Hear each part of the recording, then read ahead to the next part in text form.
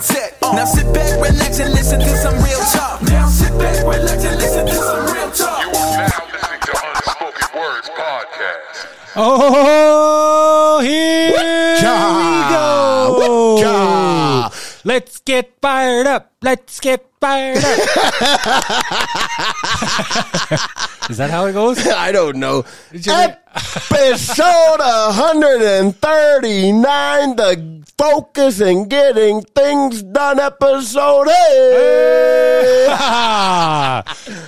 Man, let's get fired up. Did you know when you were reading that, I was holding my breath too. That one came from the diaphragm. That one came from deep from the bellows.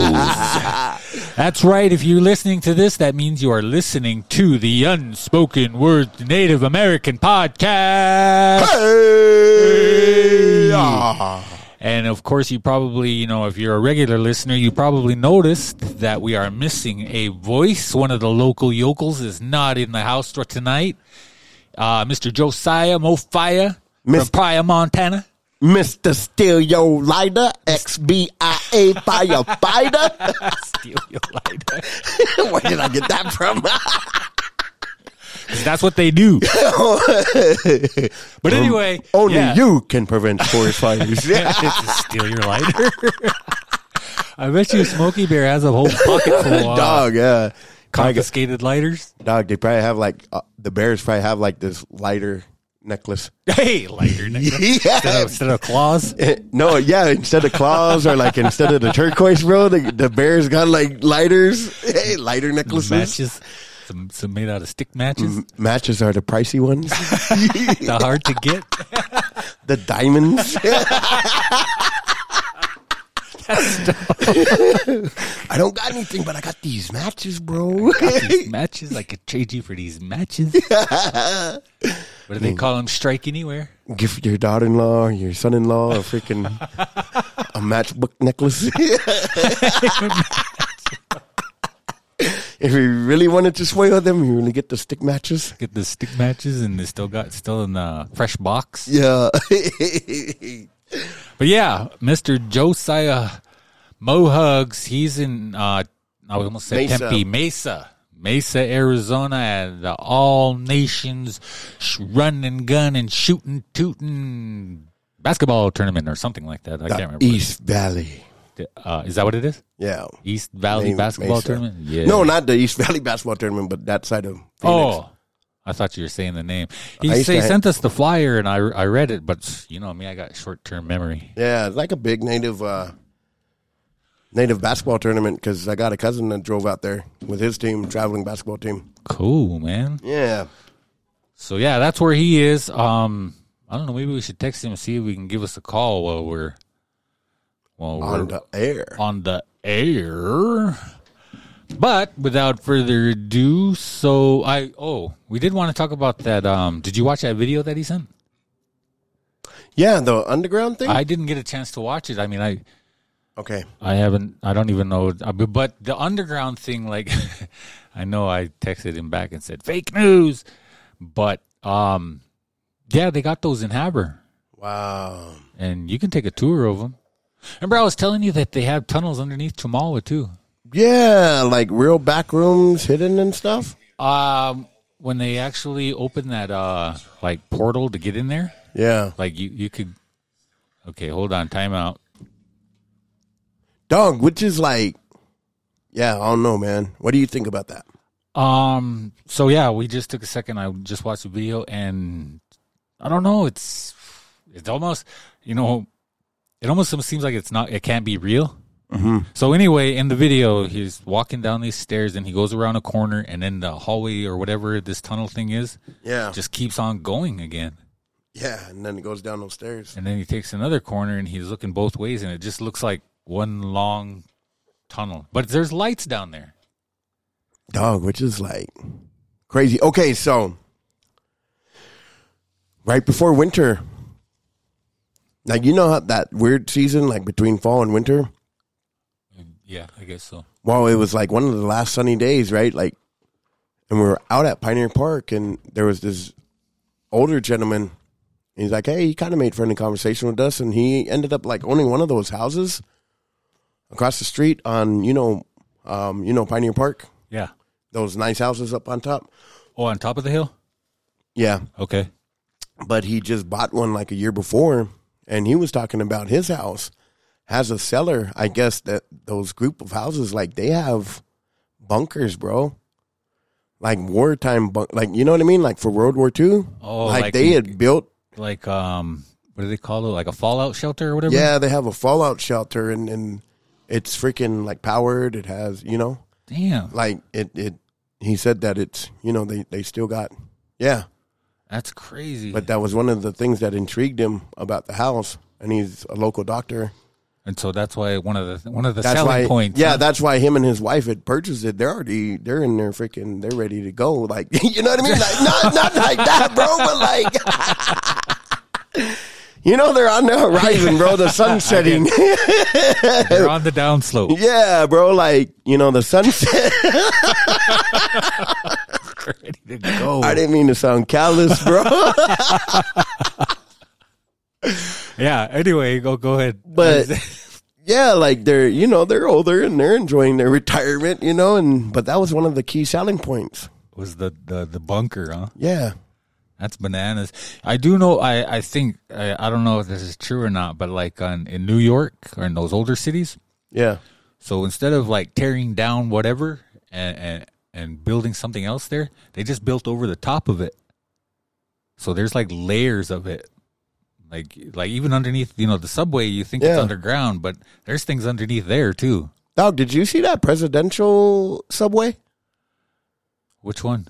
One of the Roosevelts was like paralyzed, like he was a I was it Franklin D. Roosevelt? I think so, yeah. That he like couldn't walk, or he had like polio or something. Yeah, he was in a wheelchair. Yeah, he was in a wheelchair, but he didn't want the public to know. Okay. So like all the pictures were like. Oh yeah, because even back then they wouldn't. You don't really have cameras and stuff. You can't follow him around, so they. Yeah, he didn't want people to have like a negative view of him, but so like all the camera angles and stuff were like from above the waist and everything. Yeah, because he had this and because he was handicapped, and what the city of New York did, or the United States did, was they actually built a freaking secret rail line under the subway line, like. I don't know if it's under the subway line. Now I'm kind of getting mixed up, but like, yeah, they built like a special bunker, bro, like into like this train. Like it was all like bulletproof, like bomb proof, like, you know what I mean? Yeah. Like into this train car, like, and then it goes in there, and then in there is like his vehicle, and then it goes up, and then out into the. Kind of like some James Bond type stuff, huh? Bro, yeah. Like some real freaking spy type stuff. I did hear that there's one somewhere, I think in Nevada, and it goes north somewhere. Yeah, like it's underneath Area 61. I could be wrong, like in the actual location. But there's one they said that goes straight from Nevada to somewhere in California, like a straight line. Wow, like a supersonic one that can get there in just like no time at all. Probably. Well, I just drove that road recently, and it's probably from like Reno or Vegas to Sacramento or somewhere. And if you ever when you drive through there, right, you notice that there's nothing around there. Dog, that is a scary highway. I think that's the number one scariest highway. What do you mean? You know that 2-lane highway between Elko and Sacramento? Okay. So like, man, it's just this like straight road, bro. Like it's like it's an interstate, going both ways and stuff. But they say that it's one of the most dangerous highways in America. Because people that break down there, women. There's nothing there? Yeah, nothing there. And the predators, like, just out there watching. Oh, man. That's bananas. I know when I used to live in Arizona, I don't know if I told you, I probably told you guys this, but I used to go to school at the school that my dad taught at. I didn't go to school in Sells, Arizona, where we lived. Yeah. There was another one called San Simon, and it was, I want to say, about 40 miles away. Yeah. But there's this one stretch straight through that Sonoran Desert, and it's like 18 miles without one curve. Wow. And as soon as you get on that last little curve, it just goes straight through the desert, dude. Like no turn at all. And it seems like it would go forever. And that was the longest, boringest commute I ever had. Like, and our old PE coach back in the day when I was going to that school. He used to be a BIA cop out there. And he said, yeah, they'd go on investigations and stuff out in the desert. And he said the things that you would find out there. You know, like, obviously you're going to find bodies and stuff like that. And then he kind of didn't go into too much detail because, we were just kids. He was talking to a bunch of kids. But I got the impression that they've seen things that you can't really explain. Mm-hmm. And I know there's an Air Force base right there. And one night, I told you this one too, didn't I? Like we were just got done playing ball at the courts, which is in the where the elementary school is, and then there's a basketball court there. And we just got done, so we were over at the playground part, and then it was laying on this tire obstacle course thing. Yeah. And these lights, they were kind of in a V shape. They weren't connected. Must have been about 7 altogether with one in the point. You know how like geese fly? Yeah. Like if these geese were, but it was like barely even like hovering, like, and it wasn't making any noise, and it was just right there. Like, you can tell your kind of space, kind of perspective. Yeah. It seemed like it was just right above us, and it was barely even. It was moving, but it was barely even going. Dang. These lights, and they were just kind of like in that V shape. Yeah. And we just kind of watched it, and it just kind of drifted off, and eventually they just, like those lights just dimmed, and we didn't hear anything. Like when planes go over and they're just loud, those jet engines and stuff. Yeah. This one had no noise, like at all. Wow. So do you think that defeated, like, what is it called, like supersonic? Well, yeah, I mean, no, because supersonic is fast. This looked like it looked like a boat in the water. Yeah, no, I don't know what I was trying to say. Like going so fast, like it looked like it not moving. Oh, I don't know. Huh. I don't know what that's called. I've never heard of something like that. It's a Randyism. I just came up with it. Oh, okay. Well, you can see. If like 79% of people don't get that. Put me in that 79%. Bro, you lost me. Yeah, I know. I lost myself. Are you really sitting here? Yeah, no. Like, you're all serious, too. Like, no, but, I was thinking, though, like, is there a thing like, well, supersonic is like breaking sound barrier, right? Yeah. But that's kind of what I was thinking, like going so fast that you couldn't hear it, but I didn't realize, like, it was, like, floating. Yeah, it was just, we could see the lights, and they were just basically kind of, the way you would see, like, a boat on a lake. Yeah. Just kind of barely floating along. Like just cruising. Yeah, just cruising. And when we got to see it for at least 5-10 minutes. Well, I don't know, 10 minutes is a long time, but, it was definitely a while. Yeah. And we sat there and checked it out. And I don't know. To this day, but, you tell people that and they say, oh, it's probably that Air Force base that's nearby or whatever. Dog, it's probably UFO. Yeah. Did you see the UFOs that they were? Was it here in Billings? When? Dude, I don't know, but there was this thing circulating on the internet this week. Like it looked like a kind of. What are those like those fish on Shark Tales? Remember the ones with like the. Oh, like a jellyfish. Like a jellyfish almost looked like. Yeah, like they kind of looked like a. They have video. Man, I can't. Yeah, let me see once. Hold on, let me see if I can pull it up. Because I remember, like, about a month or two ago, they had that explosion that the authorities didn't know about or they didn't see it. But that lady had that. Here in Billings? Yeah, that lady had the cell phone footage. But that seemed like nobody official, like, I don't know, who would be the police or, any kind of government officials said, no, we didn't see anything. Yeah. But she had the video. Unless that was a really good hoax. Like that something was in February, right? It looked like something popped and fell. Yeah. Like they leave those smoke trails? Yes. So, I don't know. Man, now I can't. Let me see. Montana recently. Huh? Welcome to the Vague Show. I'm sorry, you guys. Bear with me. I'm Googling something right now. But that was awful vague search criteria. Oh, no, I go UFO sighting Montana recently. Oh, okay. Because I was Montana recently? Yeah, because I was like, okay, UFO Tell me sighting what in Billings. Tell And me then what- it brought up the one that you were talking about, like on February. Oh, it was in February. Huh? Yeah, February 23. And then there was also another one in January 22nd or January 22. Yeah, but I've seen a few things that I can't quite get. Like, I was telling Josiah, I was with his brother, his older brother, and another one of the homies, and we just got done playing ball at night. Yeah. And I remember it was Pryor was dead because it was Sneak a Peek night. Yeah. At the Billings Fair. And so there was nobody there, and we weren't at Sneak a Peek, but we just got done playing ball, and we were sitting in my truck. And I don't know, we're just kicking back, BSing and stuff like that. And then this like ball, it looked like a ball, like a ball of light. Like that.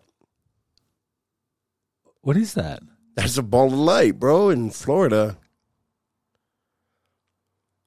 Yeah, but see, that one has like a little tail. What is it doing? Dog, it like broke off. Like broke apart? Kind of like fireworks. What the heck is that? Yeah, bro, this crash landing in Vegas. Oh, hey, speaking of Vegas, did you see that one where they said they saw the people, like 10-foot tall people running around outside their house?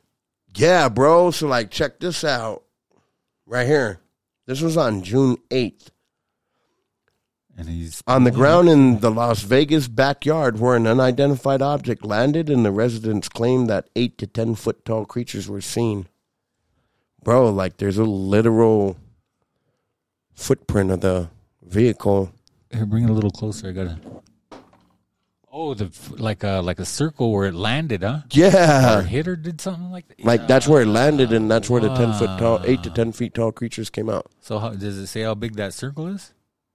Doesn't say. There's really nothing for like size perspective in there. Yeah, that's bananas. But like I said, like I was saying, you know, we were there, and then this ball came out like to the right of our view, and it, you know, like you know when something kind of rushes up on you, yeah, and then it stops, right? But it was still kind of kept going, and it floated in front of us for maybe not even a full second or two. Yeah, and then it did the exact opposite. It looked like it took off, and it like disappeared in like this little. Wow. Like, you know, okay, so we're talking about fireworks, right? You remember when you shoot a bottle rocket and you can tell when it shoots off, how it takes off? Yeah. You can see the light leaving, going away from you. Yeah. That's how it looked. And I remember saying, oh, wow, did you guys see that? Did you guys see that? And one of them saw it and the other one didn't. I can't remember which one was which because one of them wasn't paying attention. Yeah. And I don't know what that was either. It was right there in Pryor, like just on, so the basketball courts are right at the edge of town. Yeah. And then, kind of near that. You know where the old clinic is, right? That old timey clinic, way back in the day. Okay. So the new clinic, you've been there, yeah.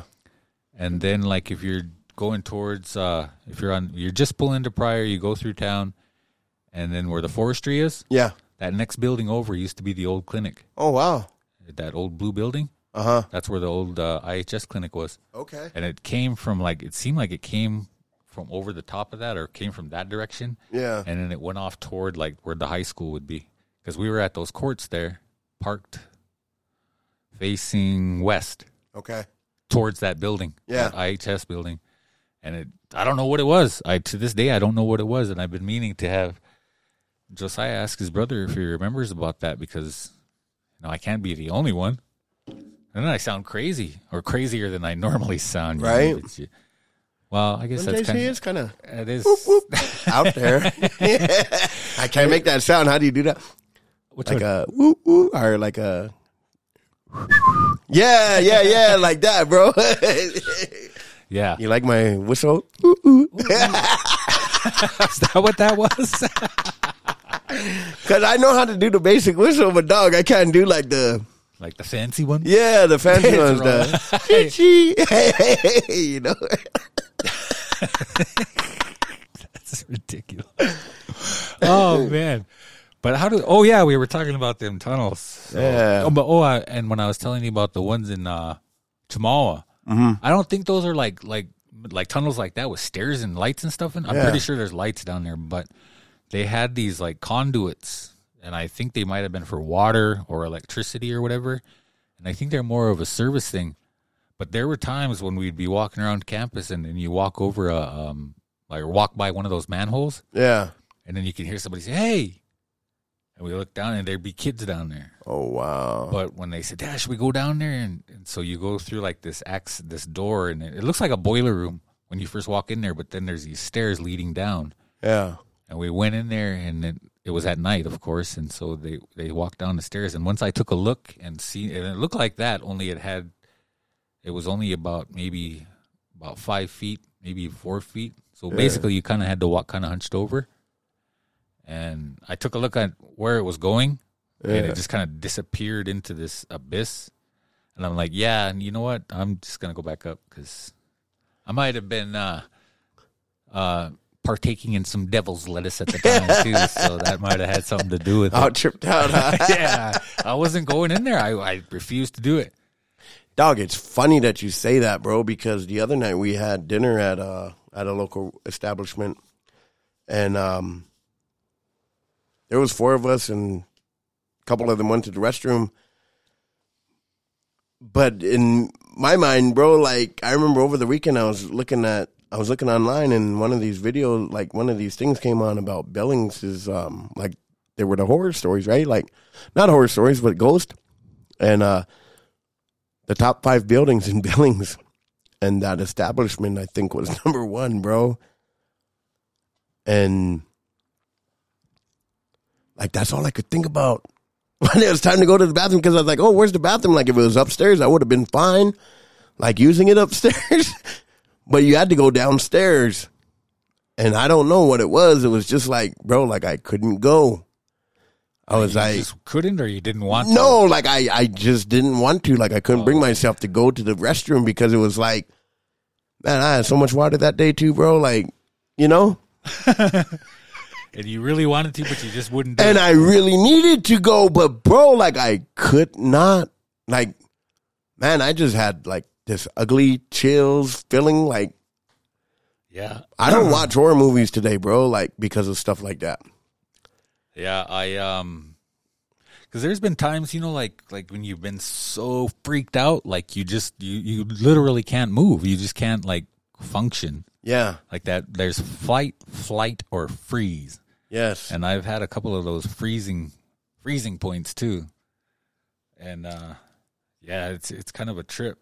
But I remember one time, I told you about this one too. Remember when I was chilling at my sister's when she lived behind the mission, St. Charles Mission? Yeah. And I seen that plate kind of jump off the thing. Yeah. That time that was definitely flight. And I took off in the middle of the night, dude. And it's about 1.5 miles, maybe 2 miles back to town.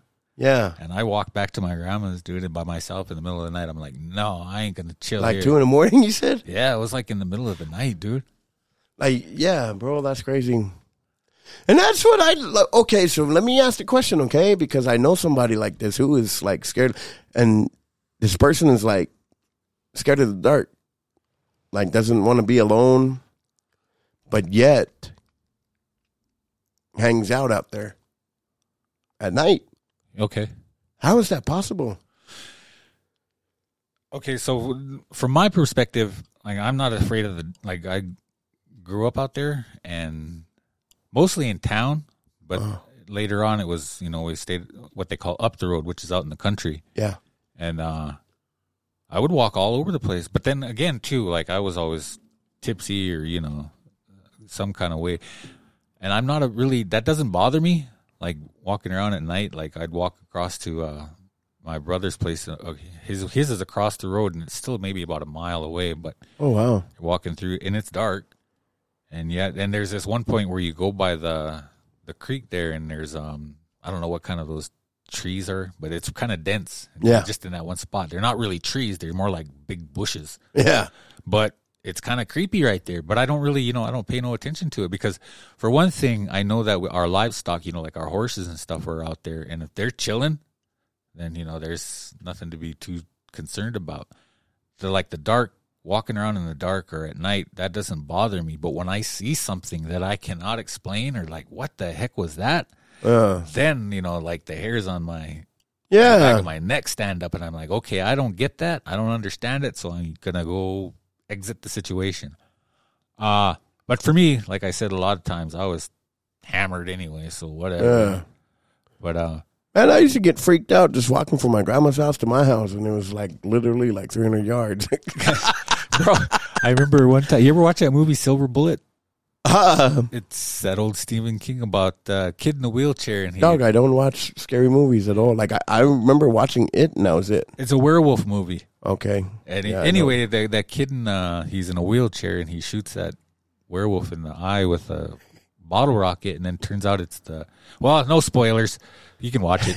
But anyway, I watched that at my grandma Sarah's house, and she only lives like probably about 300 yards from town. Like you can see the houses. You can hear people talking at their houses in town. And it wasn't even dark, dude. It was like dusky, like the sun was just about to go down. And when I was just a little kid, I watched it with my cousin. And then after it was over, it was like, okay, I better walk home before, or they told me you better go back before it gets dark. Yeah. Like they couldn't give me a ride or anything. But anyway, so I started walking, and it wasn't even dark. And I remember that movie, and I was freaked out, dude. Like I just had the heebie-jeebies all the way home. I don't like werewolf movies because when I was a kid, my older stepbrother, who was in high school, I think I was like in first or second grade, took me to Missoula to a movie. It was American Werewolf in London. And on that one, the thing that got me the most was they show him changing into that wolf. And back then, those special effects were like cutting edge, man. State of the art. And of course, I'm just this little kid. And after that, dude, I had nightmares. I couldn't sleep. I wouldn't sleep by myself.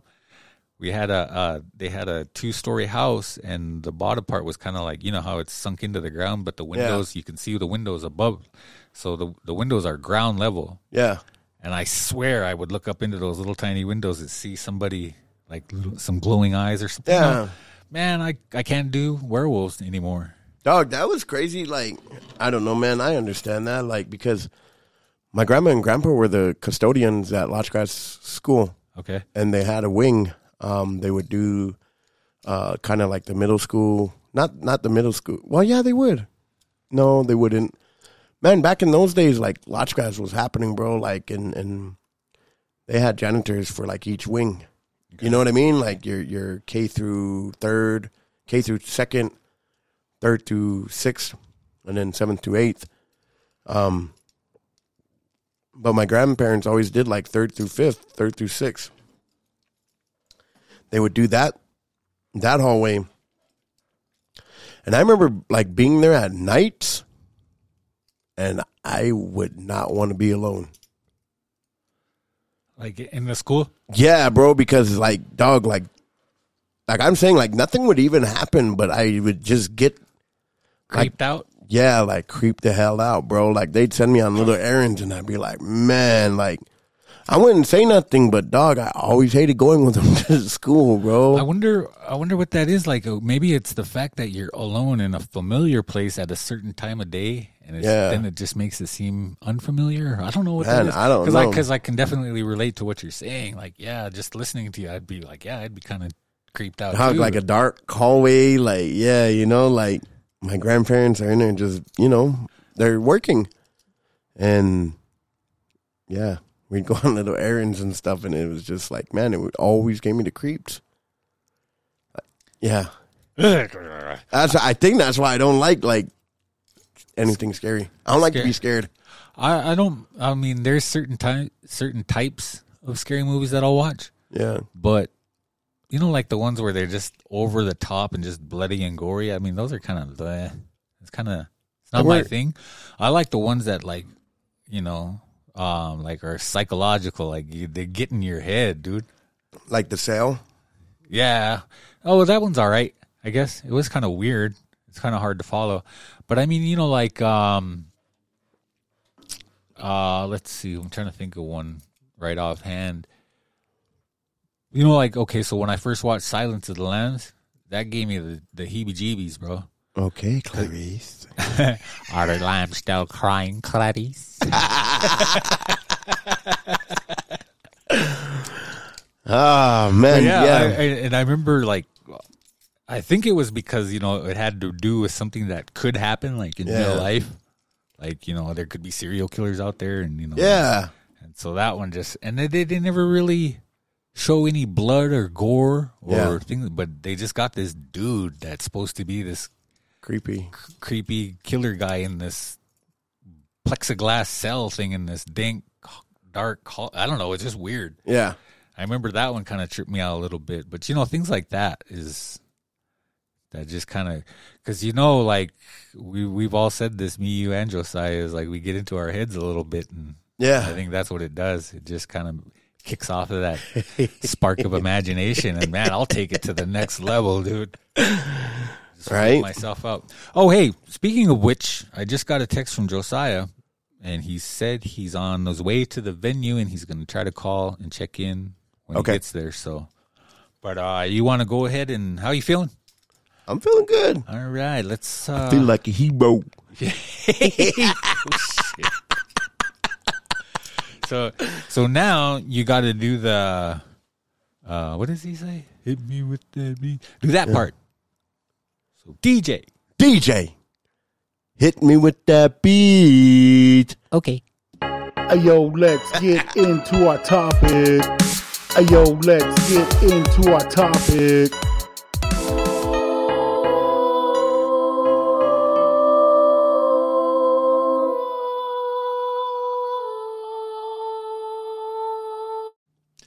Okay, now it's time to kind of back up out of that creepiness we just got ourselves into. It's got to shift gears, as it were. Stop doing that. What? I think they're watching us. Why are we whispering? I don't know, but they're going to hear us. Shut up. I don't know, but it's provocative and it gets the natives going. What? It's provocative and it gets the natives going. It gets the natives riled up. So we were presented with a article from Indian Country Today, and I believe the title is Overdose Prevention. Take care of each other. And it's about a fella named Sam Rivera, who is the executive director of On Point NYC, an overdose prevention center. And he is, I hope I don't kill this right now. Anyway, I'll just read a couple paragraphs and we'll go from there. It just says, and again, this is from Indian Country Today.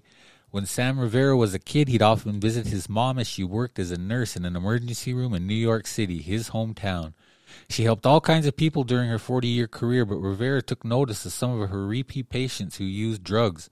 I'm like, why are you going to keep helping this guy? He doesn't even want to help himself, he remembered asking his mom one day. And she said, my job is to help him until he's ready to help himself. Rivera not only changed his tune eventually, but now finds himself in a similar line of work, driven by the same compassion his mother exuded when he was a child. He serves as the executive director of On Point NYC, a nonprofit that provides a wide range of services to people who use drugs in New York. His work with On Point NYC recently earned him a spot on Time Magazine's 100 Most Influential People in the World for 2023. He was one of 2 indigenous people on this year's list, which also included sous chef Sean Sherman. Gee, say that 3 times really quick. Oh, Sean Sherman. No, you got to say the sous chef part first. Oh, sous chef Sean Sherman. Sean Sherman? We should do that as like a exercise before we go on there. Like how you kind of warm up your sous chef Sean Sherman. I couldn't even say it. How does Josiah do it? What does he say? Blue blood, bleed blue blood. Yeah, I don't know. Blood, bleed blue blood. Yeah, I don't know. He has like a thing, remember? Yeah, that he says before we go on. Anyway, but anyway, what the article continues. He says, "What came up the most for me is like pride, not for me as much as for my people." Rivera, who is Afro-Taino, said of the recognition. And again, I hope I said that right.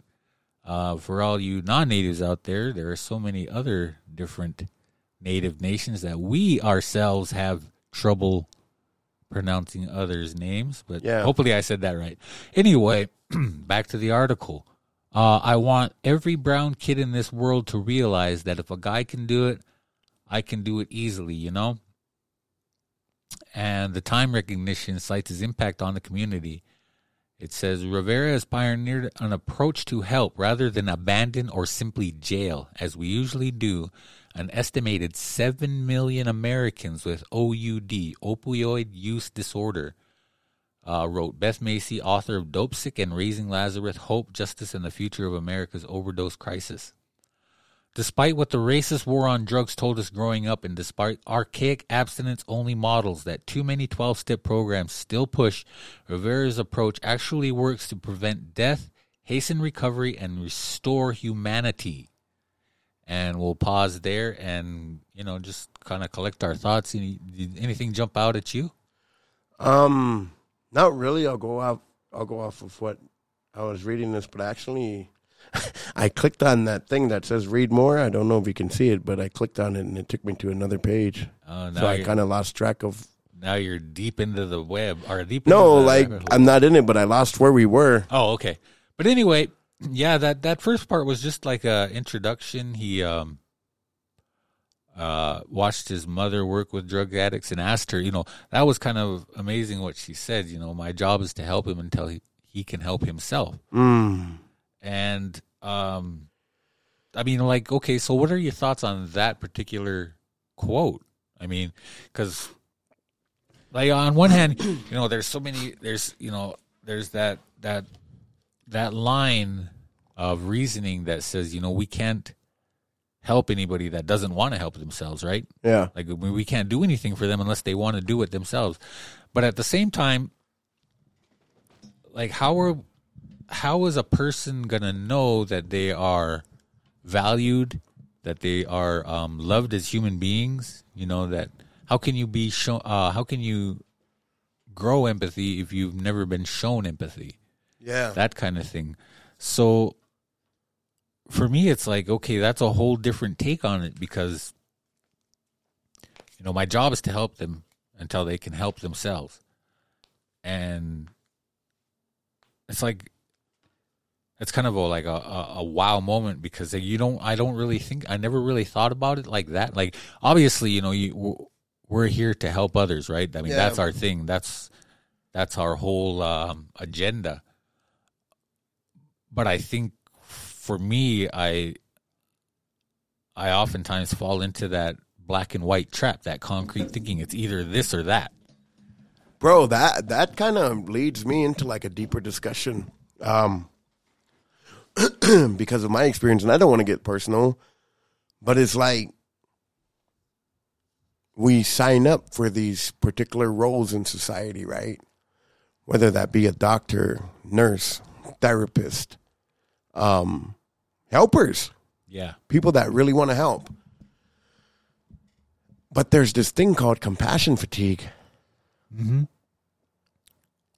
And we were just discussing it at the dinner on Tuesday, but compassion fatigue, I think for me, the way that I would explain it is when we get to a point where it's hard not to detach ourselves from that situation. As a coping mechanism, as a way to escape the pain that we feel on a daily basis, because at the end of the day, a lot of helpers are in the business of life or death. ER doctors, things like that, therapists, licensed addiction counselors. Like, we're in this, at the end of the day, it really is about life or death. But there always comes this point, like, where we feel and carry so much people's burdens that we automatically detach ourselves and we become robotic in the way that we operate. Compassion fatigue, which is why it's important that we take care of ourselves. But, excuse me. But what I get from this lady, like her saying, like, I'm going to help them until they help themselves. Like, that's her job. She understood her role. Yeah, okay. Yeah. Like, she understood, like, her point. Like, so she still wanted to help. But I think, like, for me, like, bro, like, I get, like, I did suffer from compassion fatigue, you know? Like, it's not that I didn't care, because I still do, and I still did, but it was almost like, man, like, at the end of the day, they're going to lose their life anyway. You know? It's almost like you get to the point where you say, what is the point? Yeah. And that's all, like, police officers and emergency room doctors and nurses and firefighters. And, you know, they see these repeat offenders. And, bro, they get downright rude. You know? Mm-hmm. Because they're suffering from compassion fatigue. And we've recently, I would say within the last 20 years, have brought mental health awareness to the forefront. A lot of things that we're talking about now, we weren't talking about 10 years ago, 20 years ago. 5 years ago. 5 years ago. Mental health.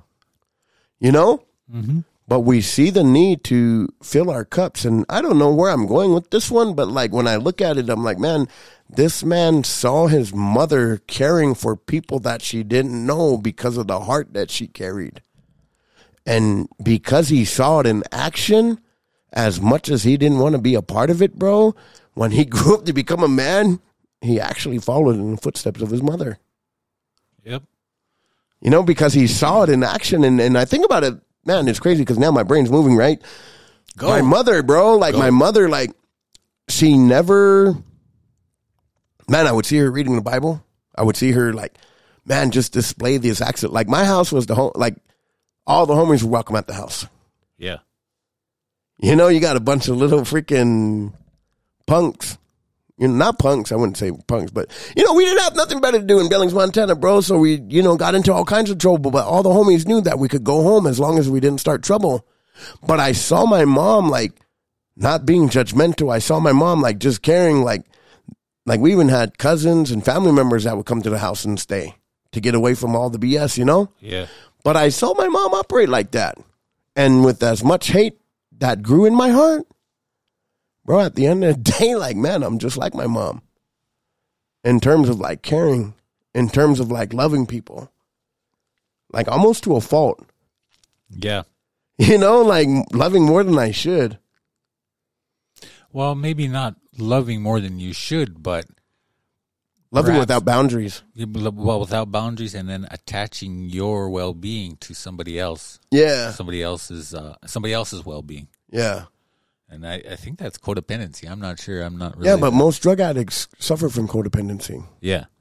But what I'm saying is, like, it gave me a heart for those, like, for, I don't want to say those people, but, like, it gave me a heart for a certain type of people.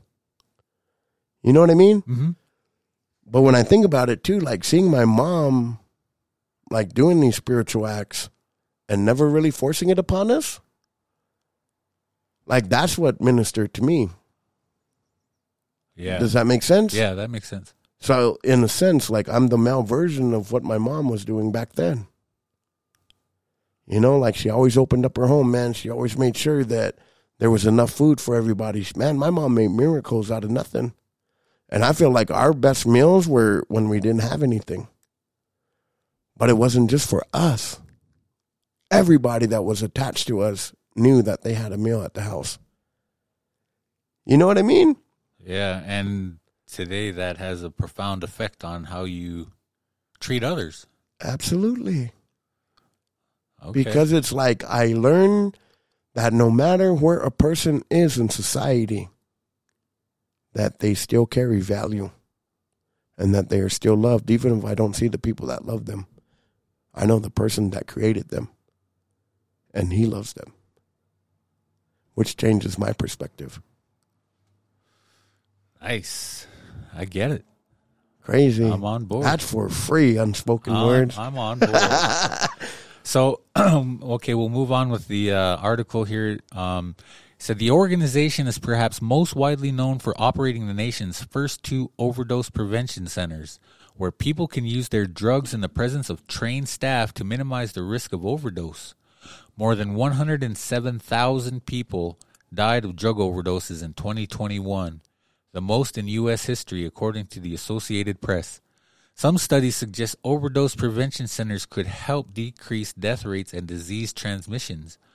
On Point NYC centers have been utilized more than 75,000 times since opening in late 2021, according to Rivera. Of those, there were about 880 overdoses and no deaths, he said. That's 75,000 times people would have been in the community using in public areas, maybe in parks, alleys, and public bathrooms, Rivera said. That's 75,000 times it happened in here instead. We took them away from the community. Rivera said he was first introduced to harm reduction work during the HIV movement in the 1990s, during which he volunteered to clean syringes to help reduce the risk of transmission. Rivera said he grew up knowing he was Puerto Rican, but as he dug deeper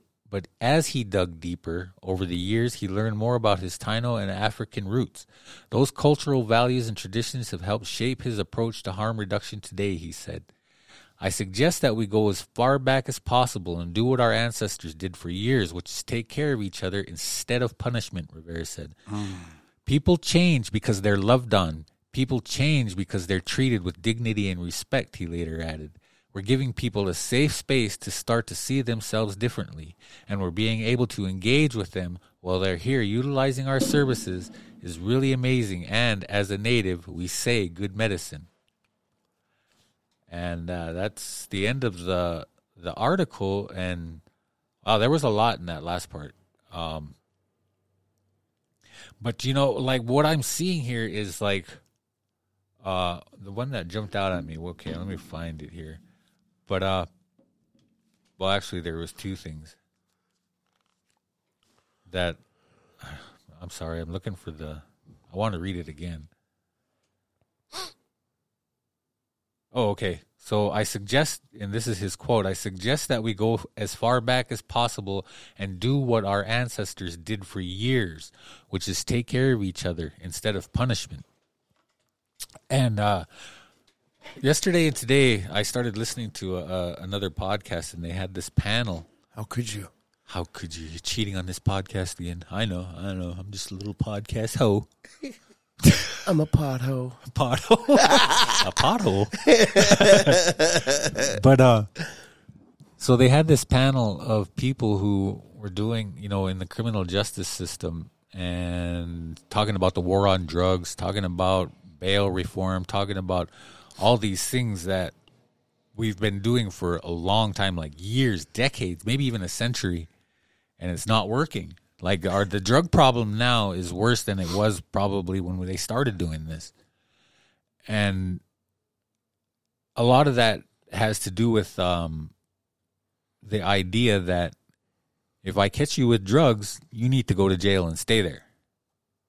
Right? Like we've always said, or I've always said that, you know, addiction, you know, the act of using a substance isn't the problem. It's the symptom of a deeper problem. Yeah. And I think that, you know, he has the right idea is, you know, to take care of one another rather than punish people for their addiction.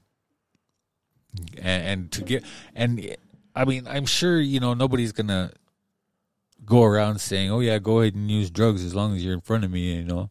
I mean, that's a perfect opportunity. You know, you got them. You have them in your sights, so to speak, and they're using. But at the same time, you can talk to them, right? And you know that they're safe. They're not out. Treating them like a human. Yeah, treating them like a human. It's like Josiah says, bringing the humanity back into the equation. And that's just amazing to me. Like. Because on the surface, people are going to see, oh, you mean you just got a place for all these druggies to go and do their thing and blah, blah, blah. Like they're villainizing these people rather than seeing what's really going on. Like, okay, you're going to do it anyway. So why don't you come over here, be safe? Like be as safe as you can, you know, like while you're using opioids. And then, you know, maybe we can start addressing those things. And then if somebody had told me, you know, you're valued, you're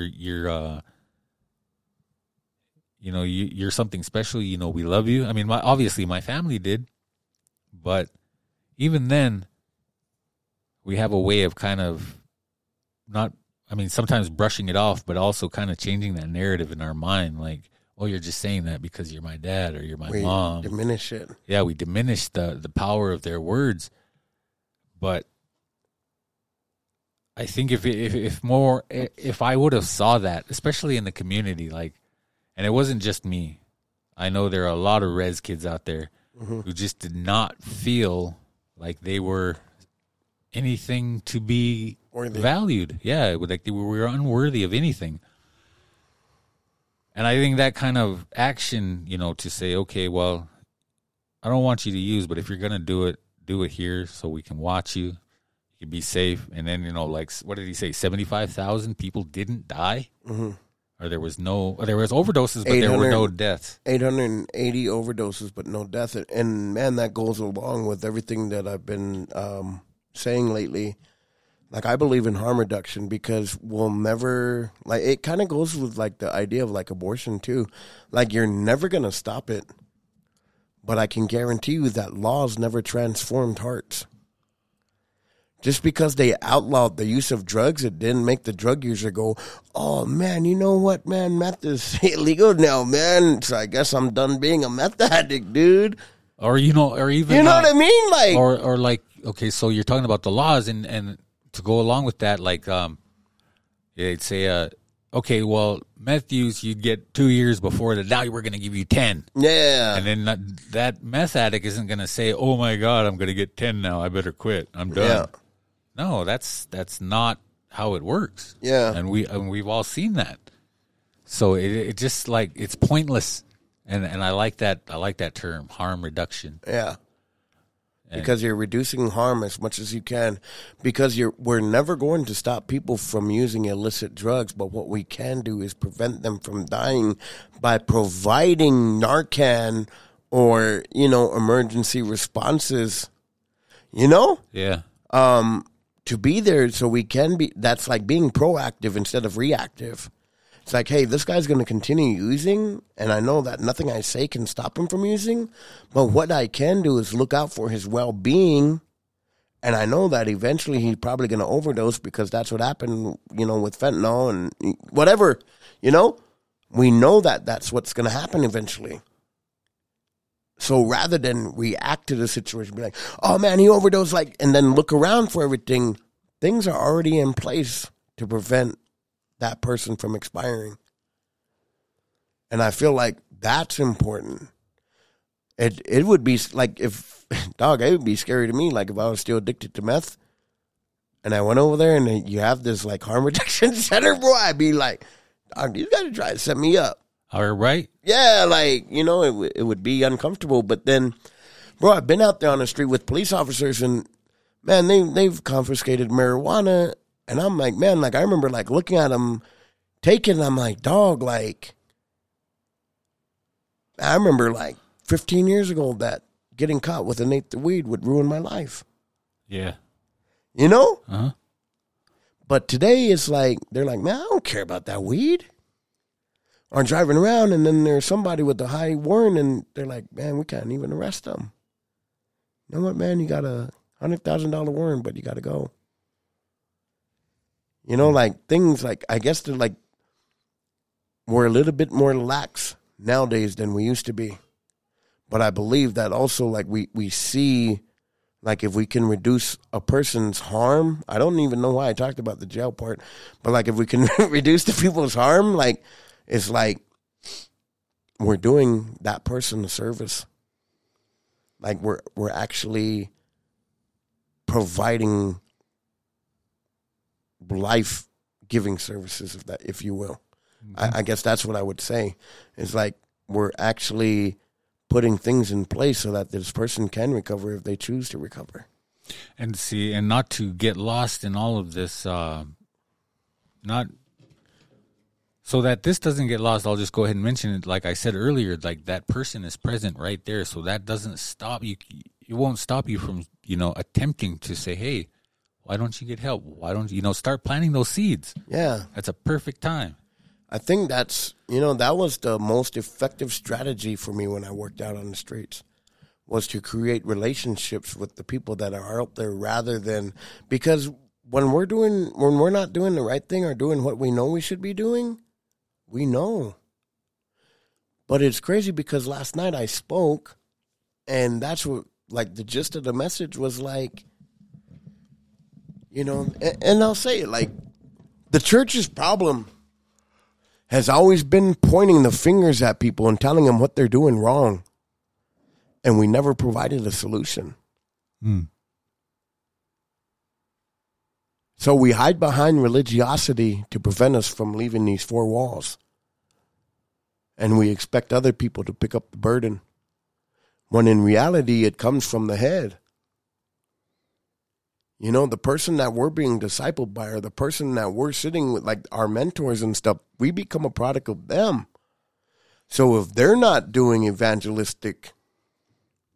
doing the work of an evangelist, if they're not out there caring and loving on the most vulnerable in the community, if they're not out there loving on people in different sectors of society, then why do they expect the people that are sitting in their congregation to do it? Because it comes from the top down. The anointing, like, right? Like, it comes from the top down. It's like me, like, my daughter's going to be doing what I do. Like, not necessarily everything, but, like, she'll be loving. She'll be giving. You know what I mean? Like, kind of like like how I always say, it's not what you say, it's the message that we receive. Yeah, so like last night, bro, as soon as I was done and I made the altar call, my daughter didn't have to be told to go grab some oil and start praying for these young people. My daughter's 9 years old. And that touched my heart last night. And it actually convicted me because it was like, my daughter watches what I do. She doesn't do what I say. She does what I do. You know? And I'm there like to bless the people. But that's kind of what I spoke on, is like, man, it's the goodness of God that brings men to repentance. Why would people want to change their lives if all we do is tell them the negative aspects of what they're doing? They already know. But it's like, even, you know, like we can provide all this stuff, but until they know you care, they don't care how much you know. Does that make sense? That makes perfect sense. Because, well, when I think back to my early years of, you know, going to treatment, I won't say recovery yet because I wasn't in it. Yeah. I wasn't in it to win it at the time. But be aggressive. Be aggressive. Dog, you got me into cheerleading mode now. We got spirit. Yes, we do. We got spirit. How about you? But anyway, yeah, so going back to those early days of going to treatment, I remember listening to them and I'm thinking, okay, I know what you're saying is true, but what's that got to do with me? Yeah. Almost kind of because for one thing, looking back, I know now that there was a cultural disconnect, right? Yeah. See, these non-natives were sharing this valuable information from their own cultural point of view. And I understood the concept, but I couldn't absorb it because our culture is different. The way, you know, I'm not going to say we're any better or any worse, but our culture is different. Yeah. And so I understand now that's where it came from. The disconnect. And so I think it just kind of goes in line to, you know, what you were saying earlier is that because of that disconnect, I couldn't fully join it, or I guess, you know, go all in. Yeah. I couldn't fully. There was a barrier there. I couldn't fully commit myself because I didn't understand it from my own cultural point of view, the way that not only I was raised and how I grew up and where I grew up, but also the things that are still in our DNA, like, you know, that cultural memory, things that are ingrained in us from time immemorial, from way back. Mm-hmm. And I think that's one of the hugest barriers that we as indigenous people will face, going out to non-native places and feeling alone. Like, I guess one good example would be, smart kids from the res will go off to college and struggle. Yeah. Because they don't feel like it's, there's just that disconnection from everything around them. It's one thing to go, like, say, live around here in town, like, and not on the res.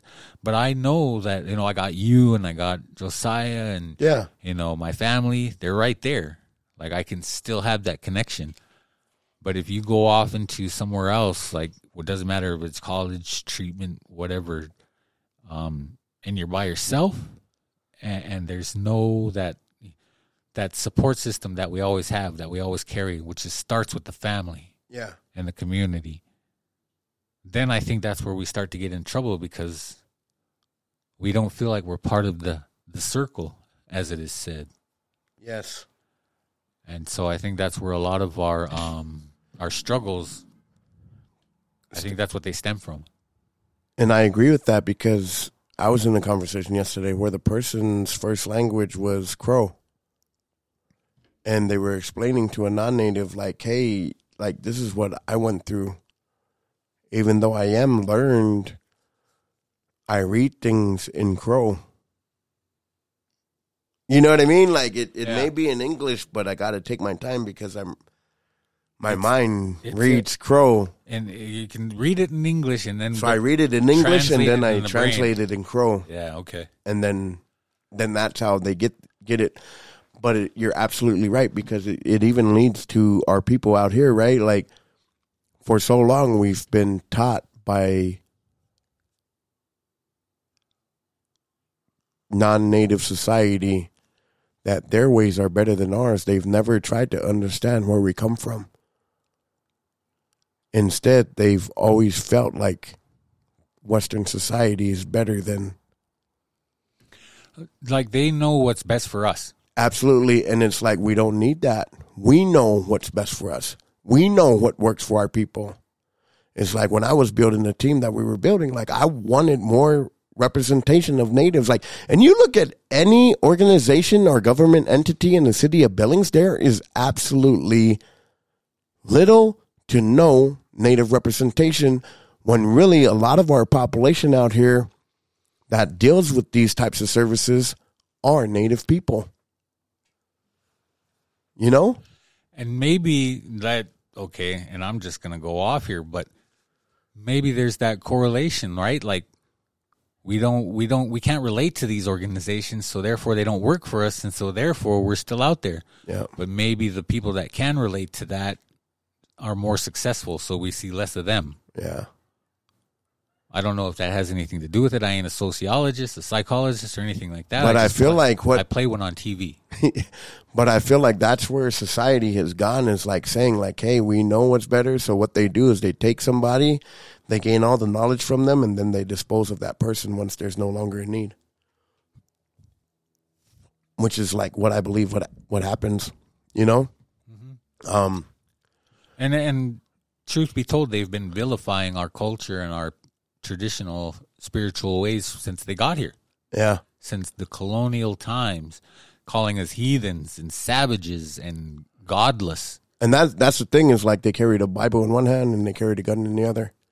And I believe that was a bad misrepresentation of who we call Jesus Christ, because the Bible says it's the goodness of God that brings men to repentance. But that part of society has never tried to understand where we are as natives. And if you ever think about it, any non-native that's lived on the reservation has always been respectful of our culture and has been respectful of where we come from as a people, and has tried to understand to the best of their capabilities. That's why they have lasted so long in native culture. I don't know about you, but like in Lots Grass, we had white people that lived there for years. They even got a native accent too. Huh? Yeah. You know what I mean? I remember like one of when I think about it, like back then, I used to think he was no good or he was strict or whatever. But when I think about it, like, man, like he had a beautiful heart. Like he came from like Ohio, I believe. Like he came here and then he ended up just staying until he died. But he had a nickname, and his first nickname was Indian, Bagosa, Indian Joe. Yeah. And he would tie his ponytail in a buckskin, like he really adopted them ways. But man, he understood, like he learned the songs of the people, like he learned the language. He, and even now, like I'm thinking about one of my college teachers, like, man, he came in and he's always respectful. And like, man, for me, I'm like, I look at that and I'm like, dude, that means so much. Because what I'm used to is seeing people come in and try to force their ways upon us. Like, hey, you need this and you need that. I don't know why you guys aren't succeeding. And it's like, no, like we can succeed. We are bright, but there's this disconnect. And see, the reason for that, I believe, is because they saw it firsthand. They experienced it. They were right there with us, and they saw us as human beings. Yeah, as humans. And so, hold that thought. I want to read this next quote real quick. The part that says, "People change because they're loved on. People change because they're treated with dignity and respect." I'm a firm believer in that. Because they're loved on. And that is, it's so true. It absolutely is. Because early on, when I was on state probation, yeah, man, I was in and out because I just kept on going. I kept using, kept drinking, kept doing all that stuff. Jail wasn't a deterrent for me. Yeah. Like I didn't want to go. But I knew that at some point, if I kept up what I was doing, that I would. But that didn't stop me until, then it came to a point where, like, I'm hurting the people around me. Like, my eyes were opened for whatever reason. Like, I think it's divine intervention because, I prayed about it. Like, I don't want to be like this. I don't want to do this anymore. And then, in God's time, something happened. Mm-hmm. But the fact that, you have to change, otherwise this punishment will happen. You have to stop doing what you're doing, otherwise we're going to do this to you. Mm-hmm. Like, is the carrot or the stick? And I don't think the stick is working. Mm-hmm. It doesn't work. I'm just going to say that. I know it doesn't work. I've seen too much to know that I've seen enough to know that I've seen too much. Yeah. And all that, I know the fact that, like, jail, the threat of jail and the threat of punishment, that it just ruins your life. It just makes your life, an already damaged person's life even more fucked up. Mm-hmm. That's all it does. Right? And I chose to take every opportunity I could, even though a lot of them were few and far between, to learn and gain knowledge and try to figure out, what makes me tick. I took every opportunity. That was a personal choice, but it took me a long time to get to that point. Mm-hmm. And to this day, I know what drove me there, because I was tired of hurting the people that I love, but there had to have been something else too, right? Like, because I knew all that before. Mm-hmm. I knew I didn't want to hurt the people I love. I knew what I was doing wasn't good. But that alone, I don't think was enough to stop my addiction. There was something else in there. And for me, I strongly believe, because I started with my spirituality first. And I've said this before too, is that is the foundation upon which my recovery is based on. Everything else mm-hmm. is based on that spiritual, and it was the traditional ways. It was going back to, how can I take what our ancestors left us and utilize that today? Because I don't think those kind of things are going to change over time, right? Like, in a spiritual sense. Mm-hmm. 100 years ago, we didn't even have telephones. They had like telegraphs. A lot of places didn't even have. Now you go down the street and every person you meet has a phone in their pocket. Those kind of things change. Yep. But this, like the physical world is going to change and the society is going to evolve, but the spiritual part will never change. I don't think that will ever be swayed one way or the other. Mm-hmm. Hold on, let's see what this guy has to say. Hello. Hello. You are live and in person with Unspoken Words. Hey, Unspoken Words. What's up to the Unspoken Words disciples? Yeah, we're just getting into a little bit of, we're just enjoying a little arts and crafts time right now. We're in the arts and crafts portion of our show. The arts and crafts portion, huh? And over here we have a bird. And I was just waiting for the other coach, so I see his players walking up. Oh, so yeah, we're waiting to check in right now. I was waiting for the other coach. I see his players walking up right now. Or players. Where's your dad? Right there. What's up, boys? Hey, left me hanging. What up? What up? I heard you had to drive. Yeah? 4 hours? Hey, so. This guy. I know. All these players is not walking up, so. It's getting here, too. So, Mark. But yeah, we were just kicking back. What were we talking about? Is we were basically up on that point where like people change because they're loved. Oh yeah. People change because they're loved on. People change because their loves do. Because they're loved on. You know, people love them. They're shown love and kindness and empathy and respect. That's why kind of like what you say, like, you know, bringing the humanity back in the equation. Because what we were reading was this, the handout that you gave us about. Oh, okay. The Rivera and how he's saying, like, you know, dignity and respect. And it goes back to, like, what you say, like, he's putting the humanity back into the equation rather than treat these drug addicts and alcoholics as. Oh, dang, bro. You know, but he said people change because they're loved on. People change because they're treated with dignity and respect. We're giving people a safe space to start to see themselves differently, and being able to engage with them while they're here utilizing our services is amazing. He just hung up on you. Oh, okay. Well, anyway, I don't know. And yeah, good talk. Good talk. Thank you for your insight, Josiah Hugs. Always profound. Maybe he just got a dropped call. Yeah. I don't know, but maybe he didn't want to even. I don't know. Maybe he'll call back. Hopefully he calls back. But anyway, I guess we could just begin to wrap it up. I'll call him back here in a second. But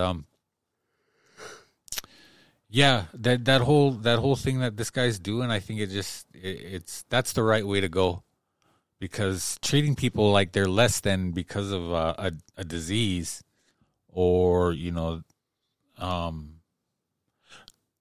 like how I said it earlier, you know, treating the symptom rather than the disease itself. Or, you know, better yet, I'll put it this way, punishing the symptom. Yeah. Or vilifying the symptom. Or driving that person out as an outcast because of that symptom, and not addressing the actual problems. Yeah. That are the underlying issues. And, you know, to provide that safe place, but also not to lose sight of the fact that there is that opportunity to get into their head, try to plant those seeds, try to say, hey, you don't need to do this. And I think that message goes a lot farther when you're showing somebody, not telling somebody, showing somebody that you care about them, that they are human, that they are valued, and you know, like you always says, trying to bring that gold out. Yeah. Pull that treasure out. Yeah. Because it's like, and I think that's the problem with our society. And the reason why a lot of these institutions were made was because of, you know, it was a way to make easy money. Yeah. And it became about finances more than it did about providing services. Like, granted, there are people that do need to be like villainized and stuff, but also like I don't think like the average addict or alcoholic is out there, you know, with bad intentions. A lot of the time, like I don't feel like, I don't know what I'm trying to say. I hear exactly what you're saying. It's like we become so burdened by our hurts and our pains, and we don't know how to cope with it, so we end up using. Right? And I think a lot of, like, the quote-unquote bad things that we do are to keep using. Yeah. Right? Like, it's to protect that addiction, to protect that the only safe space, and I'm using air quotes, the only safe place we know we think we have. Yep. And I know that, know now that kind of thinking is a delusion anyway. Yeah. But I have to speak in those terms because that's the reality for so many people. Like, that's the only safe space they have, so they'll have to protect that. Yeah. But if we provide other safe places that have that harm reduction and that empathy and caring with it, then I think that goes a lot further than anything else. Yeah. Because it's just the old way doesn't work. I mean, not even the old way. There's people, I mean, that's still the mindset of a lot of society is lock them up, punish them, and then you get out, you still got the same problem. You're not making anybody safer. And it costs more to freaking house them in prison than it does to freaking offer treatment services. Yeah. And then not only that, like we do get these people to succeed, then they become productive members of society. Yep. But and I've always said this, no human being is disposable. That's one thing I learned in the last 10 years. There's no such thing as somebody who is disposable. We're not just going to throw you away.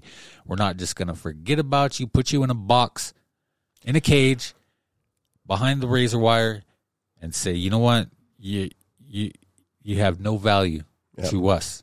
You know what's crazy, bro? Like like what you're saying, like brings me to a situation that's happening to one of my favorite artists, Boosie, who was out in San Diego, California on freaking May 6th or something, and he got caught with a gun, which it was against the law to have the gun. But this person was investigated because he was on a known gang member's IG Live with a gun in his waistband. So what did the freaking state of California do? Bro, they wanted this man so bad because a lot of what he speaks is truth. Like he speaks from his heart, and from the outside looking in, my perspective is like he doesn't do it with bad intentions, but he believes like what he believes in certain things, right? Mm-hmm. But the state of California, and it has to do with like traditional, like men and women. Yeah. There's men and women. There's really nothing else. Like for me, it's men and women. It always has been. But he shares that same type of mind frame, right? And bro, like the state of California literally dispatched a freaking helicopter to the neighborhood that he was in to catch this guy with a gun in his pants. Which is like, man, like he's not out there like freaking causing mayhem. He's not out there like causing trouble. Like that's a product of his lifestyle. And I'm not saying like, man, he's not going to like random people and just pointing a gun in people's faces. It's a form of protection in the environment that he lives in, right? Yeah, in the environment that he comes from. Right? Multi-millionaire, businessman, booming. But the government doesn't like what he says.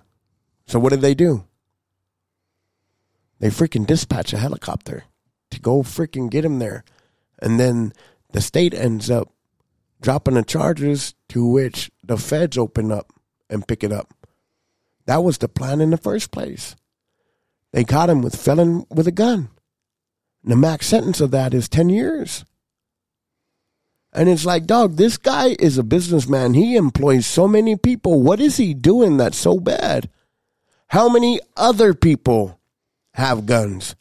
So we take somebody like Kyle Rittenhouse out there in freaking Kenosha, Wisconsin, and we deem him a hero for doing the exact same thing that Boosie's doing. Carrying a gun. But the difference is one's black and one's white. Why is this white guy seen as a hero, but this black guy is seen as a villain? I'll wait. I don't expect nobody to answer. It's more of a question that doesn't need an answer, but to ponder.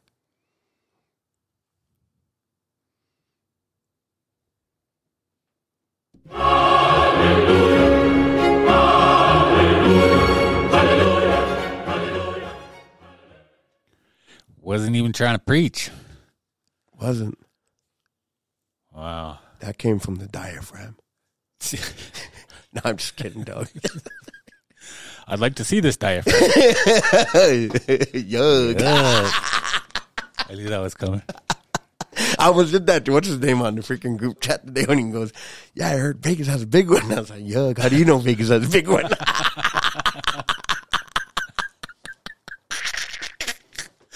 Oh, man. See what I got to deal with. But yeah, that was a good topic. I mean, we think we had a lot of good discussion. I mean, that's one of those ones that we could talk about all day, all night, all evening. Man, you know what? I'm going to go ahead and try to call this guy back. We'll ask him how his trip is going. Maybe he's in the middle of something. I don't know. But you can't just hang up on me. Yeah, I know. Yeah. Just call him and hang up and we'll end the show. Paybacks and then hang up. How do you like it? You don't hang up on me. I hang up on you, okay? And then hang up. Your call has been forwarded to an automated voice message. His phone probably died. Could be. Yeah. Could be any number of things. Anyway, Sure. I texted him and asked him what happened, but he didn't get back to me. So, well, hopefully he doesn't get upset about that. But we were right in the middle of a really good discussion. And at the same time, it sounded like he was super busy anyway. Yeah, so. no. But yeah, that was a good one. NBA draft. Did you see CP3 get traded? Twice. Well, yeah, it was going to be like a 3-team trade anyway, because I don't think the goal was for, like, he's not going to take Washington. You know what I mean? They're not going to contend. I think they're more doing him a service. Well, and if you notice anything, it seems like Washington's really cleaning house. Yeah. Like they're trying to bare bones it for now and then build again because they got rid of Bradley Beal. And then they get Chris Paul and then immediately trade him. But they got, what's his face? Poole. Yeah. They got a couple picks. I think when you look at Golden State, like for me from the outside looking in, it's like, okay, Jordan Poole was the problem because you have this nucleus of Draymond, Klay Thompson, and Steph Curry. And, man, there were multiple times in the season like where Steph had to, like, remember? Like, it kind of puts Jordan in his place and tells him not to ignore Draymond. And then I think, like, with the interviews that Steve Kerr came on with, like, I think the problem in the Warriors locker room was Jordan Poole. Well, I come to find out the reason why Draymond punched him in the face is because he was popping off at Steve Kerr. Yeah. So I was talking about that earlier today with my supervisor. I was like, well, from what I hear, he's kind of not a good teammate. Yeah. I didn't put it in so many words, but that's basically what I said. Yeah. And his argument was, well, why would you trade, or why would you want Chris Paul for Jordan Poole? Like, where's his argument was that wasn't an even trade. Yeah. Right? Because one's younger, he's got, obviously he's a talented ball player. And what did you say earlier about that older couple with the bunker? Yeah, they're on a downslope. So there's Chris Paul. So his argument was what I was saying was, like, I'm pretty sure that it has to do with his his behavior or his attitude, I don't know what you want to call it, in the locker room. Mm-hmm. Like, and maybe it's just in that particular setting, or maybe it's because, you know, he saw a little bit of success before he got the bag, right? And then it kind of got to his head, like thinking, you know, I can be Steph Curry. Mm-hmm. I can do this and I can do that, and I don't need you guys. You're gonna have to listen to me because this is my, you know, trying to. I don't know. I'm just kind of projecting here. No, I think like he's not. I feel like he's not going to be as good of a player in any other system. And so I mean, he thrived in that system because of the system. Yeah, because of the system. That's how he's able to thrive. I'll buy that. I mean, and man, like the thing about right about now, this time of year is like. You see all these trades and stuff going on, but we've seen it before, and we see the like on paper. Oh, this team's gonna be dominant. Yeah. This team's gonna do this. They got these guys, this guy, but then it rarely ever works out like that. Like the Denver Nuggets won the championship, and they basically had the same unit, the same core. Yep. They didn't really make too many big trades. Not the blockbuster type anyway. That what we would consider. Wow, can you believe so and so went to, you know. So, I mean, there's something to be said about it. It seems good. Sometimes it seems like a good idea, but at the same time, you know, you got to know your personnel. I think for any organization to work, and that goes along with team sports. I think you're absolutely right, bro. I think kind of to piggyback off of yours and Steve Kerr, it's like everybody has to buy into the system. And you can't have a David Ruffin if everybody's an equal part of the Temptations. You know what I mean? Yeah. It goes back to that. Like, you look at David Ruffin, man, as talented as he was. Remember in that part, he goes, I'm David Ruffin, and these are the Temptations. Like, bro, like he was disrespecting the rest of the group when he never even started the group. Like, they actually brought him into the fold, and they already tasted success before him. Or like, you know what I mean? They were already on their way. And then when he came, like, it just, boom, like, you know, exploded. But, like, that's the kind of thing, like, from the outside looking in, what I get from the Warriors situation is, like, Jordan Poole, who is a good basketball player, had a great season the previous year, but he gets a little too big for his britches, thinking that he's better than Steph Curry. But what we don't realize, bro, like, these guys set for years. Like, Steph was in the league since, like, what, 08, 09, and then really didn't pop off till about 12? Mm-hmm. Like, this organization was built from the ground up. And I think it's freaking amazing to see. And I think what the Warriors are doing by trading Jordan Poole away is, first, they're saving some room from the salary cap, but they're also getting rid of the problem in the locker room. Because Draymond is a valuable member of that team. Probably the backbone. That I would say that they get their identity from Draymond. Their toughness, you know? Their ability to get in there and scrap it out with anybody comes from Draymond. He may not be your statistical category leader, but he does a lot of the unsung hero type stuff. The one that motivates, the one that brings everybody back in the line, the one if you're caught slacking, like, hey, man, let's go. Which is just as important as somebody who's your top scorer, top defender, you know? Mm-hmm. Yeah, the coach that's on the freaking floor, basically. So, you heard it here first, folks. Yes. Well, that kind of concludes our NBA portion of the episode, but yeah. So, now we're gonna go to the news portion of Unspoken Words. I'm just kidding. Hey. This just in: breaking news. I haven't used that one in a while. That was cool, eh? I haven't used that one in a while, but yes, thank you guys, all of our listeners all over a very round and spherical Earth. Anyway, thank you for listening. Thank you for joining us on this podcast. You know, you guys are the most important part, our listeners. This is all for you, and we appreciate you. We love you. Please, like, subscribe, hit the, oh, there he goes. That's our guy. Never mind. We're not going to sign off. Hello. Are you guys still recording?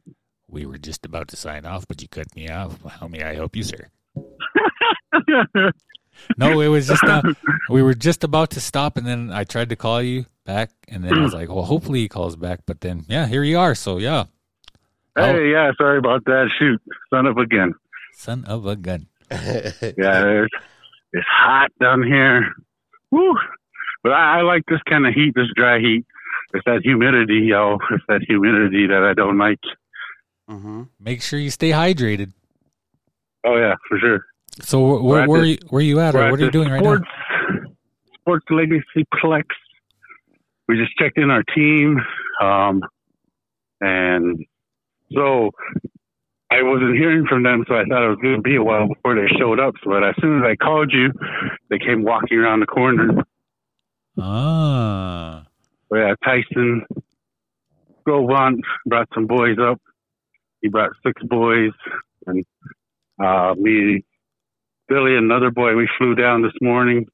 There's like, let me see, 4 Montana teams down here. There's us. There's another 7th and 8th grade team from Urban Native Kids, all different tribes on that team. And then there's a 5th and 6th grade Northern Cheyenne team. There's a freshman, sophomore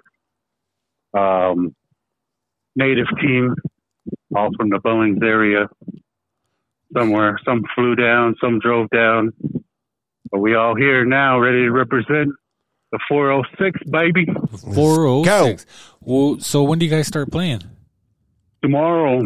Oh. So we got 3 pool play games. All the teams will play 2 games tomorrow. The War Party, that's the team Billy's on. War Party, we play at 9 and at 6 p.m. And then another pool play game on Saturday at 11:45.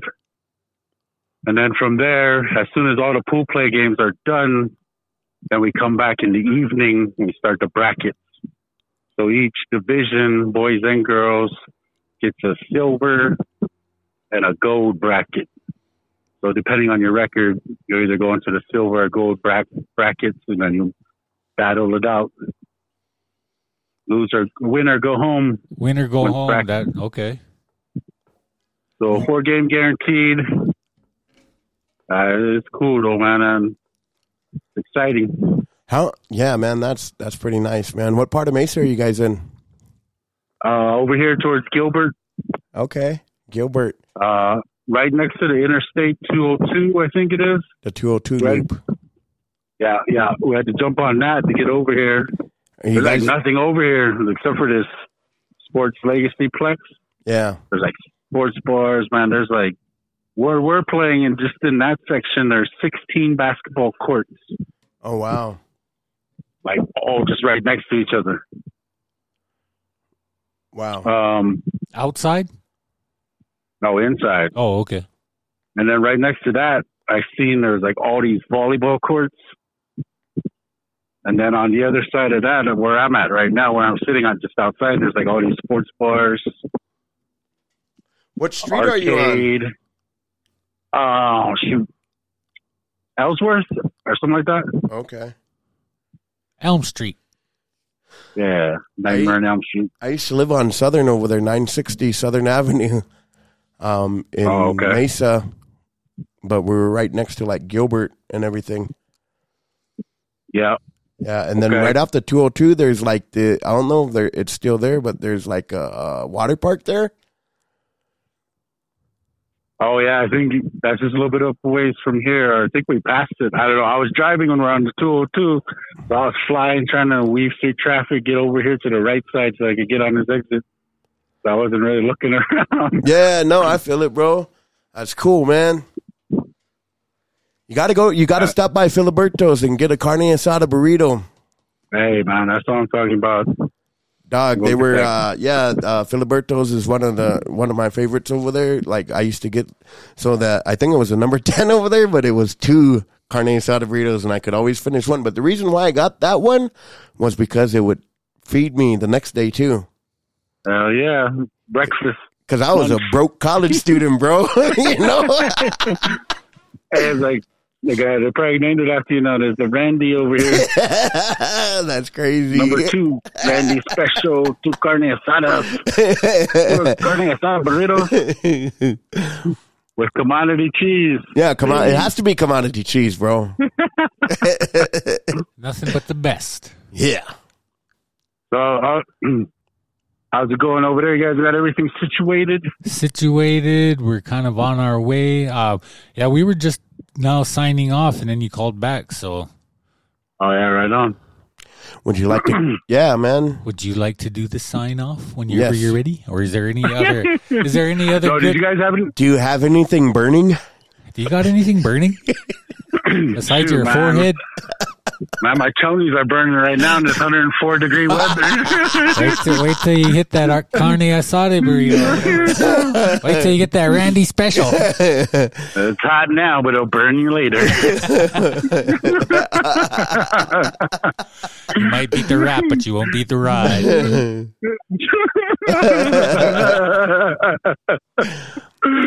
No, man, I appreciate you guys holding it down. Definitely, for sure, man. That's cool. No, man, I'm just excited. Yeah. Unspoken words, man. We're getting going, and we got some opportunities coming up, and I'm just excited being down here too, in Mesa, and these basketball teams. Yeah, all our listeners out there be definitely praying for these 406 athletes down here, man. I'll be watching games all day tomorrow, all morning. Heck yeah. Like I was looking at the schedule, and these 406 teams are like staggered. So like we play at 9, another team plays at 9:45, another team plays at 11, another team plays at 1. So I'm just gonna be like boom, boom, boom. I probably won't have a voice by 2 p.m. tomorrow. I'll be cheering on all these 406 native teams down here. Tribe experience. There's 266 native teams down here from all over the country. Come on. Divisions from 4th grade all the way to seniors in high school, and it's from this past school year. So, like, there's seniors that graduated that are down here playing too. This is their last, like, hoorah. Oh, and man. there's, like, Baller TV is, like, broadcasting all the games. There's scouts down here, college scouts, D1, D2, D3, NAIA scouts down here. There's some even like bigger name schools like watching on Baller TV. So this is just really like this John Yarrow, shout out to him. He put this together to showcase native ballers. Come on. So I was like, hell yeah, man. This is awesome. And just being down here in this atmosphere, it's awesome, man. Yeah. So it's pretty cool, man.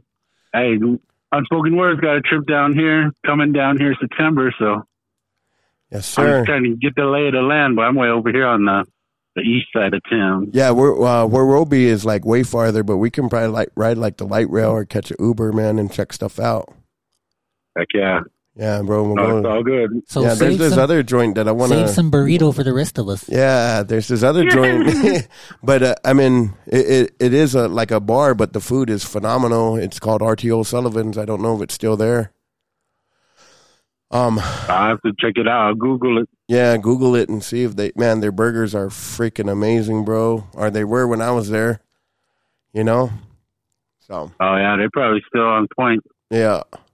Hey, we got off the plane. We went to our Airbnb today, and then we went to Golden Corral. Come on. What's that? I was like, hell yeah. Did you get the meatloaf? No, just kidding. No, they had like a lunch menu. I was like, what? They got a lunch menu here? I got a lunch buffet. All kinds of cold cuts. Yeah, I'll cut that. Burgers, dogs. Went to Golden Corral and made a bologna sandwich. All the it's all over those dogs. Without the bun. I said, I got the buns. Just once in a while. Slap it in your mouth. I'm still full.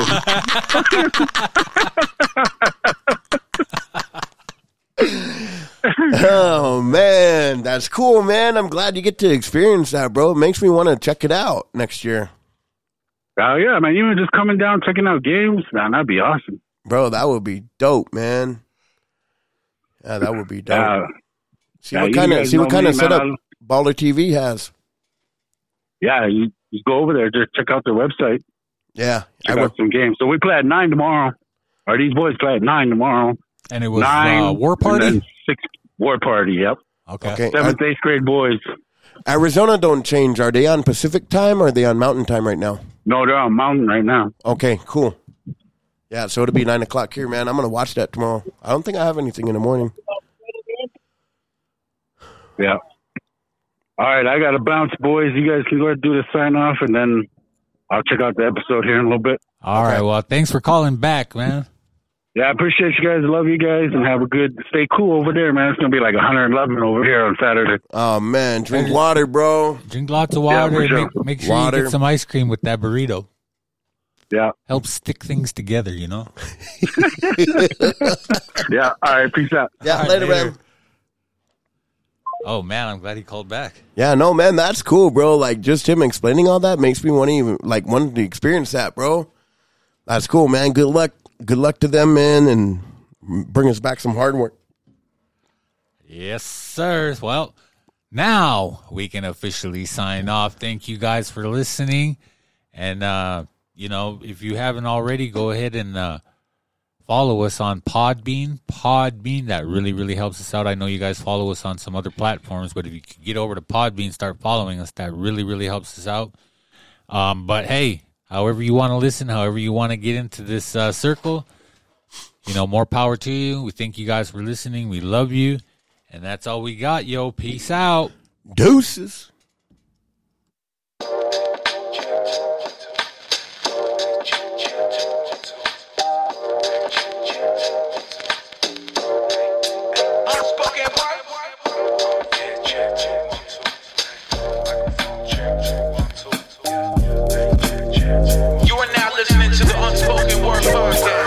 I got these unspoken words I'm trying to get out my head. Plug in the mic and leave nothing unsaid. Now sit back, relax, and listen to some real talk.